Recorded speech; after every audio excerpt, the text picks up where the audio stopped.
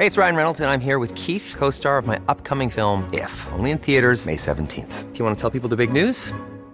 All right, I'll do it. Sign up now and you'll get unlimited for $15 a month and 6 months of Paramount Plus Essential Plan on us. MintMobile.com/switch. Upfront payment of $45 equivalent to $15 per month. Unlimited over 40 gigabytes per month. Face lower speeds. Videos at 480p. Active Mint customers by 531.24 get 6 months of Paramount Plus Essential Plan. Auto renews after 6 months. Offer ends May 31st, 2024. Separate Paramount Plus registration required. Terms and conditions apply if rated PG.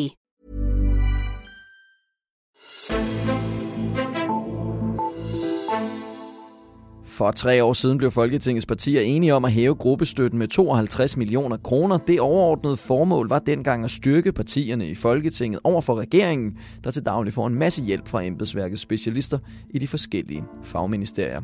Men allerede tilbage i 2016 mødte lovforslaget en masse kritik. Folketingets daværende formand, Pia Kjærsgaard, kaldte millionindsprøjtningen for voldsom og overraskende. Men hvad har partierne så egentlig valgt at bruge pengene på? Det ser Altinget Azure nærmere på i dagens udsendelse. Mit navn er Henrik Axel Bugter.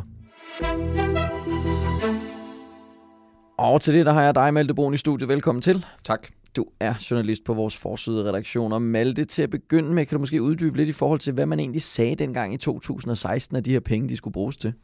Ja, altså det var jo grundlæggende sådan et demokratisk argument. Man vil gerne styrke Folketingets partier over for regeringen og over for medierne. Altså regeringen, de har jo hele centraladministrationen og alle embedsmændene til at udregne forslag for dem at lave pressehåndtering osv.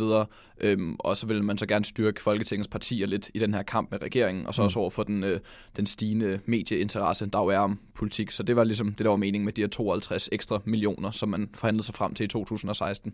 Men der var allerede kritik en del steder fra dengang. Jeg nævnte selv Pia Kjærsgaards kritik som formand, men hvordan var kritikken ellers?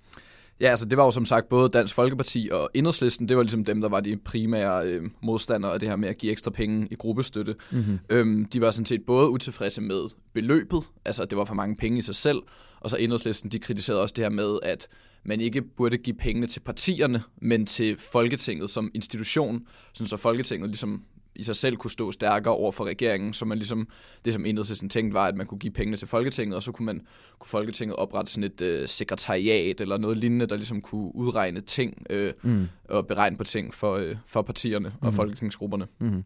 Og hvis vi så prøver at dykke lidt ned i realiteterne og ser på, hvad pengene så bliver brugt til, som du jo har gjort, så har du set lidt på folketingsgruppernes gruppestøtteregnskaber for 2018. Og den første tendens, du har fundet frem til, hvad er det?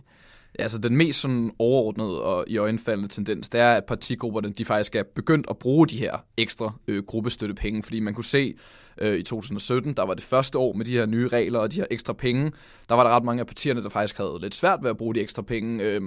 Der var mange af pengene, som man videreførte til året efter osv. Men det vi så ser her i 2018, det er, at alle partierne, undtagen Dansk Folkeparti, de har brugt alle de penge, som de har fået i gruppestøtte. Så det er ligesom den overordnede tendens. Og så kan man se, at det som pengene sådan primært bliver brugt på, det er simpelthen at ansætte flere mennesker i partigrupperne. Det er jo sådan nogle typer som presserådgivere, assistenter og sådan akademikere, der kan hjælpe folketingspolitikerne med det akademiske arbejde. Det er den primære ekstra udgift, som partierne har brugt de her ekstra gruppestøttepenge på. Og jeg kunne se på din oversigt, at Venstre er nogle af dem, der har fået flere ansat i deres sekretariater i forhold til tidligere. Hvorfor mener Venstre, at det har været nødvendigt? Ja, det er helt korrekt, at det er Venstre, der har ansat klart flest her efter de her nye regler her. Ja. Venstres gruppeformand, Karsten Lauritsen, han bruger den samme argumentation, som vi var inde på i starten, altså det her med, at Folketinget og oppositionen skal stå stærkere over for regeringen. Altså han fortæller konkret, at i Venstre, der er det folketingsmedlemmerne selv, der ligesom får de her penge her til at bruge, som de vil.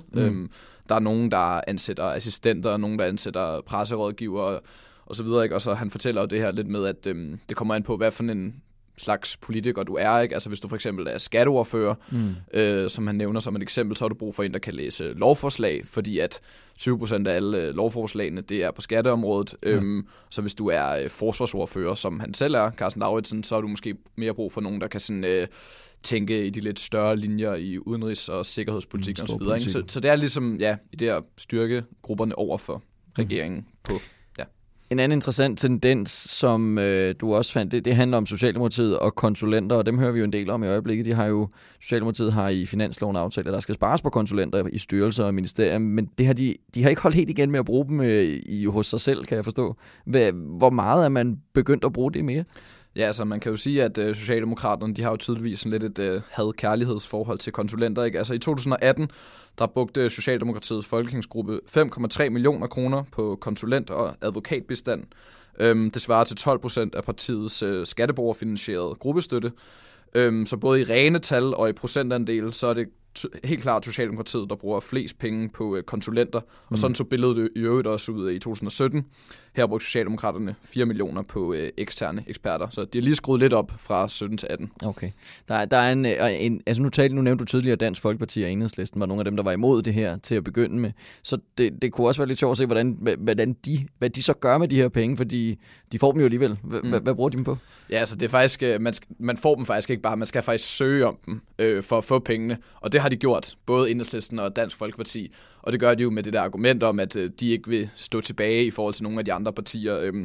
Det kan man jo så mene om, hvad man vil. Altså. Men hvis man så starter med Enhedslisten, så kan man se, at de har gjort lidt ligesom Socialdemokraterne og lidt ligesom Venstre. Altså de har både ansat flere fastansatte, ligesom Venstre, og så har de også brugt flere penge på konsulenter. Og det er jo meget sjovt at høre, hvad Enhedslisten har brugt de her konsulenter på, fordi så får man ligesom sådan en fornemmelse af, hvad de her penge går til. Ikke? Altså man kan kigge på... Enhedslisten, de har i de forgangne år, de har blandt andet kommet med de her udspil på klimaområdet, og de har lavet sådan en oversigt over, hvad de vil gøre i deres første 100 dage i regeringen. Hvad for nogle lovforslag vil de komme med der? De har lavet et udspil omkring det her med en demokratisering af finanssektoren, og så har de også lavet rigtig meget med det her med Finansministeriets regnemodeller. Og det er jo sådan nogle tiltag og udspil, som Enhedslisten har brugt eksterne konsulenter til at hjælpe dem med ligesom at komme ind og lave. Ikke? Så det er jo sådan noget politikudvikling, der ligesom gør, at de har et fundament at stå på i valgkampen.